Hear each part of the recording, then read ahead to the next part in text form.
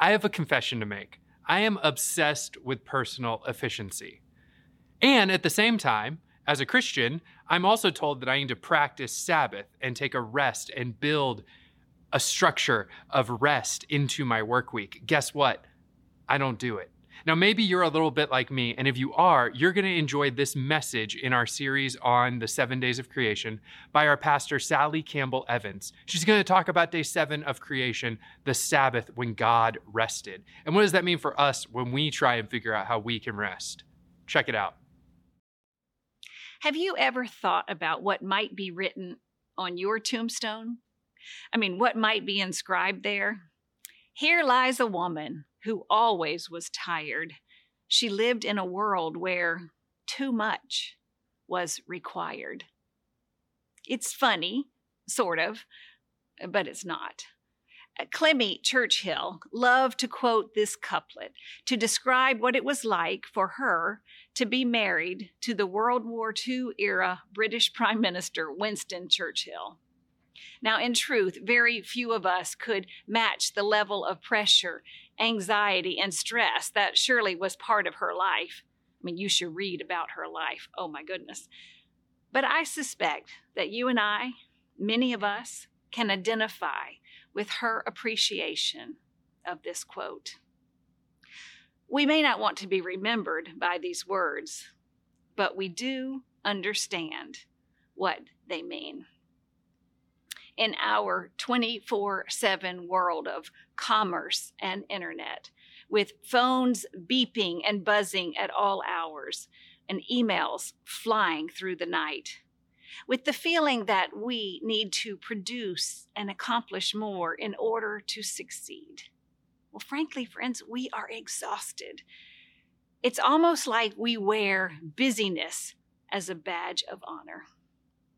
I'm sorry, I can't join you for the picnic because I have to work. Oh, honey, I forgot to tell you, I canceled my doctor's appointment because the boss called me in. It's like it's like the whole culture has lost the rhythm between work and rest. We think just one more shift, one more phone call, one more email, one more brief encounter with another person before calling it a day, it isn't going to hurt us. But it does take a toll. It takes a toll on our communities, on our relationships, on our bodies, and on our souls. In his book on Sabbath, Wayne Muller put it like this: because we do not rest, we have lost our way. We miss the quiet that would give us wisdom. We miss the joy and the love born of effortless delight. He continues, poisoned by the hypnotic belief that good things come only through unceasing determination and tireless effort, we can never truly rest. And for want of rest, our lives are in danger. In fact, the Chinese pictograph for busy is composed of 2 characters, heart and killing. Oof, heart and killing. Think of all the medical maladies that we struggle with today. Busy equals heart and killing. We are so busy that we have forgotten how to rest. We have forgotten the Sabbath, and it is putting us at risk. I must admit that I struggle with keeping a full day of Sabbath. I always have, but as time passes by, as I grow a little older and hopefully a little wiser, I long for Sabbath. I look forward to it, and I practice it more faithfully. So how about you? Are you good at keeping Sabbath? I wonder. Do you prepare for it? Do you practice it? Do you make time for it? Taking the time to notice, to relish, to appreciate and cherish the gifts of God that are all around you. Do you take the time to breathe deeply in and welcome the glory of a new day? Do you notice your spouse or partner? Do your children, your neighbor? Do your eyes feast on a flower that's blooming in your garden, or a brilliant sunset, or a quiet moment? Do you take time for your weary soul to rest, to worship and abide with God? Today we are finishing our sermon series called The Seven, and we have been looking at each of the 7 days of creation. And so today we're looking at day 7, the day that God rested. It's called the Sabbath. The 3 verses that we just read are beautiful by themselves. I mean, they show perfect completion of creation. It all comes to a climax when the 7th day is designated as a sacred day of rest. It is modeled on God's own behavior at the very beginning of creation. God finished creating, and now God will enjoy all the work that has been done. God rested. God blessed it and made this day holy. The scriptural basis for keeping Sabbath, it comes from the text we just read in Genesis 2, but it also comes from the 5th chapter of the book of Deuteronomy.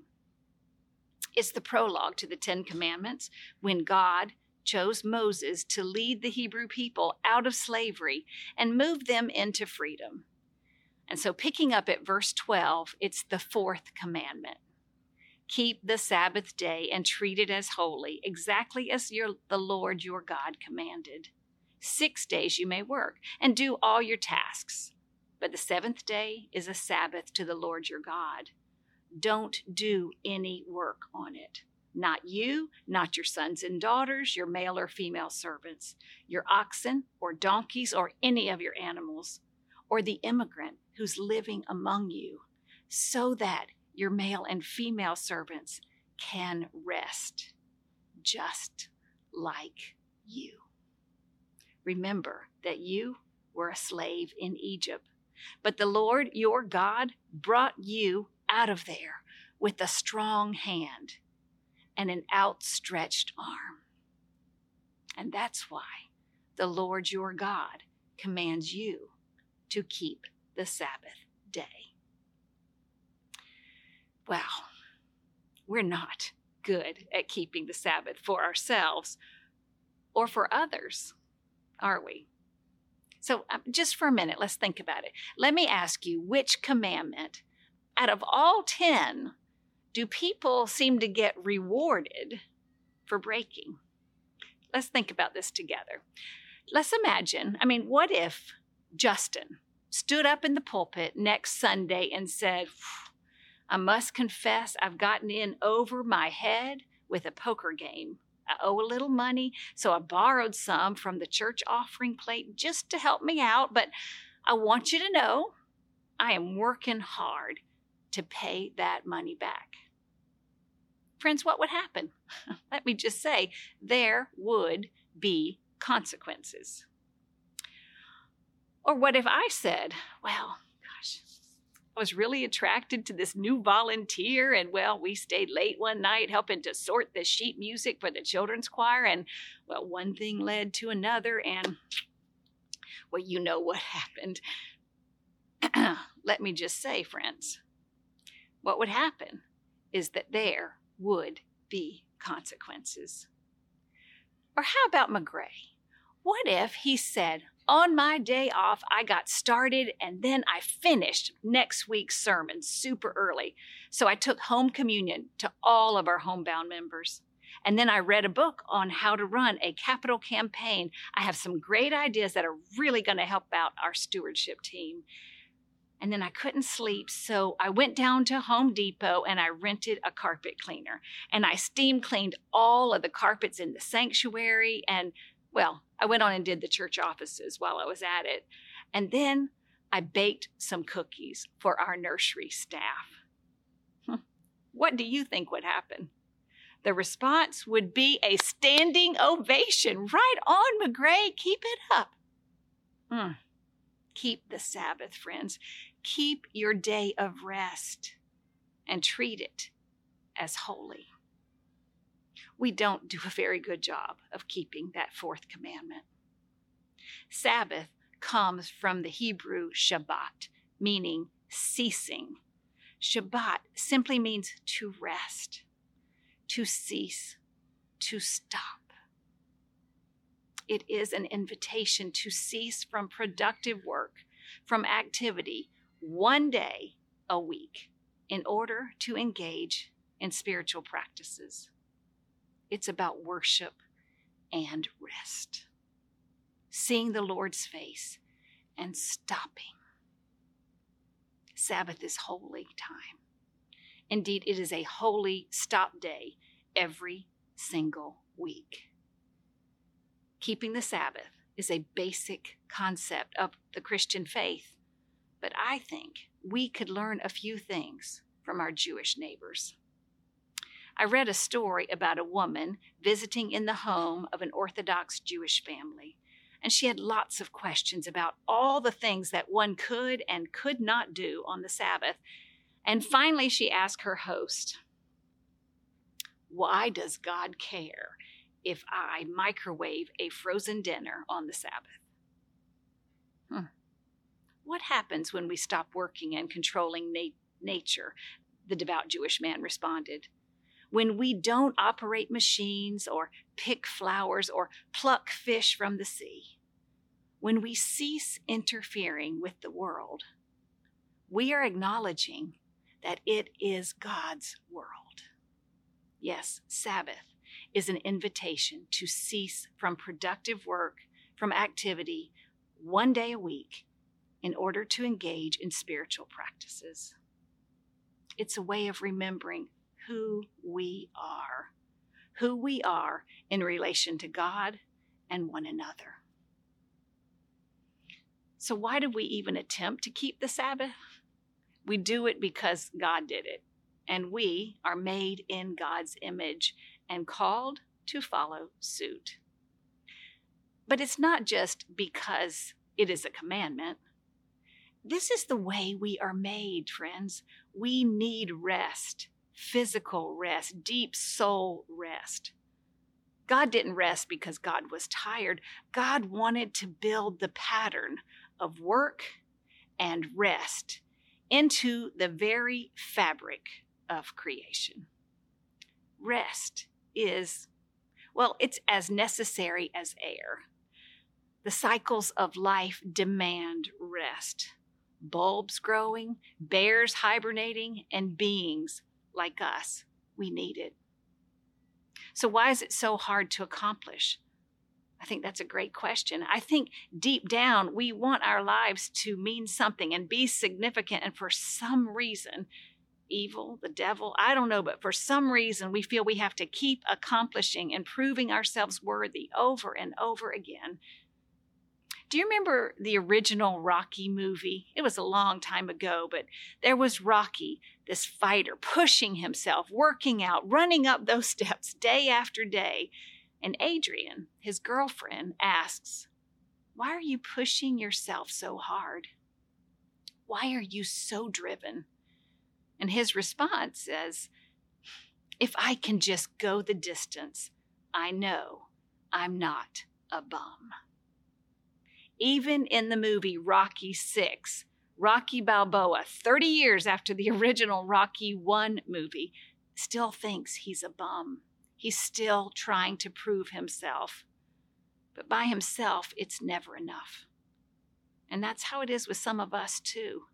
That tape continues to play in our heads, and we tell ourselves over and over, if I can just do more, be more available, prove to others that I'm worthy, then I won't be a bum either. And that's why it's so hard to cease, to stop striving, and to rest in God, to rest with God. Because observing the Sabbath one day each week is saying, we are no longer slaves to that kind of tyranny. God has freed us. God has freed us from that bondage, and we are complete people. Flawed, yes, but complete, beloved, and made in the image of God, even when our work is not finished. Old Testament scholar Walter Brueggemann says, practicing the Sabbath is the refusal to let one's life be defined by production and consumption and the endless pursuit of private well-being. It is not simply the pause that refreshes. It is the pause that transforms. It is a gift.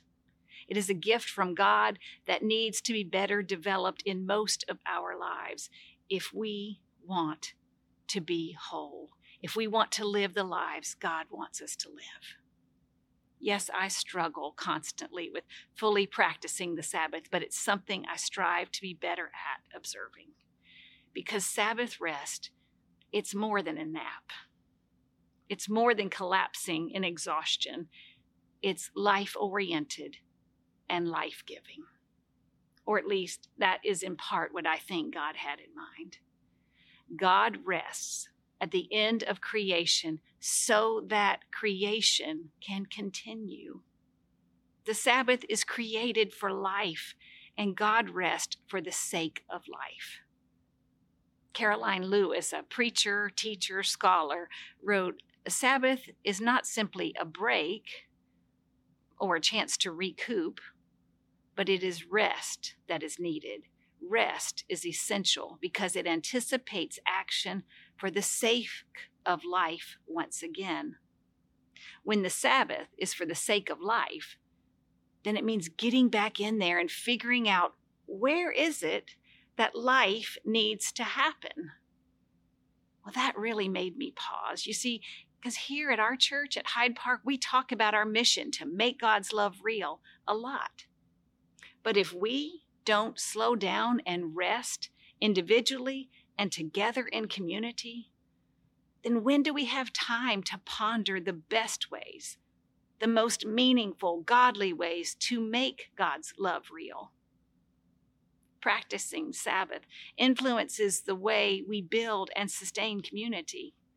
It dictates the way we respond to suffering, and it shapes the way in which we seek peace and healing in this world. If we aren't rested, if we're burning the candle at both ends, when do we stop and ponder, what's the best way to help our neighbors? Even now, I wonder, what are we being called to do following Turkey's devastating earthquake? If we don't take time to be still, to be quiet, to rest and listen to God. Our neighbors in Fort Myers and Wauchula are still scrambling to piece their lives back together following Hurricane Ian last fall. Our unhoused neighbors and ex-cons and refugees and the environment all need changes in laws and changes in society for healing and new life to take place. But if we are constantly burning it at both ends just to keep our own personal, individual lives going, then when are we pondering new ways to be Christ's hands and feet? When are we taking time to notice who needs rest and support? Who needs help finding some new life? And how can we be a part of that? Friends, we keep the Sabbath to be reminded that without it, it becomes too easy to give up on fighting for those for whom life has been taken away. We keep the Sabbath for the sake of resilience and ongoing resistance, to give us energy to keep sharing light and love in this world. We need a Sabbath awakening. Or as Caroline Lewis says, we need to be told again and again that Sabbath is not just for our personal well-being, but for the abundant life of the other. I was really struck by that particular thought. If we don't take time to rest, to recharge, to cease producing, then our vision is blurred, and we don't even see nor have the energy to respond to our loved ones and our neighbors in need. So imagine with me a Sabbath awakening. What if we said one day out of 7 We met for worship. We prayed. We invested in relationships, being fully present with friends and family, writing a letter, calling family members who are far away. What if we took a respite from commercial activity in order to be receptive to God? And we listened deeply to our loved ones and neighbors. What if we celebrated creation? We took a drive to the beach or rode our bikes on a trail near the house or walked leisurely around a lake.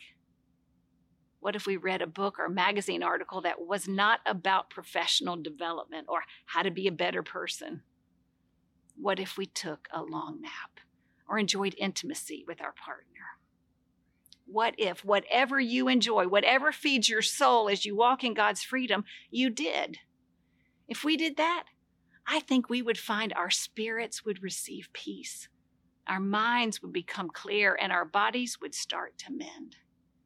Our relationship with God and others would be more attentive. And on the other 6 days, I think they would go better. Practicing Sabbath, stopping, ceasing, resting is saying that you rest in grace by the one who created you, redeemed you, and sustains you. So please, stop, cease, embrace, play, pray. Remember the Sabbath and keep it holy.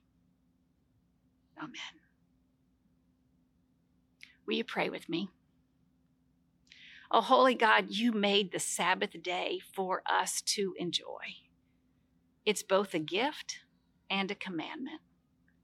Deep within our souls, we long for this day apart, for when we observe it, true healing and deep awareness takes place. So remind us that our lives are more than the work we do, and help us to honor and practice Sabbath rest. Amen. Wow. I mean, that was convicting for me to hear. I mean, there's so much in my life where I think, gosh, if I just managed my tasks better or answered all my emails or I don't know, like did more, that maybe life would be easier. And maybe the solution is to do less. So here's what I want you to do. I want you to do 2 things. 1, in the video description below are some reflection questions to help you go deeper with this sermon. I want you to take one of those and think about it, ponder it, and then write a response in the comments section on this YouTube video.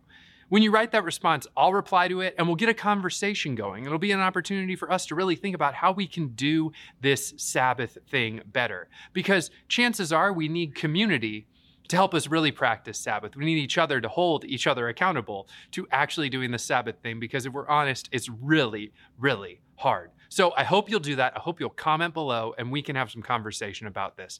Hey, thanks so much for joining us. I'm Matt Hotho, and we'll see you next time.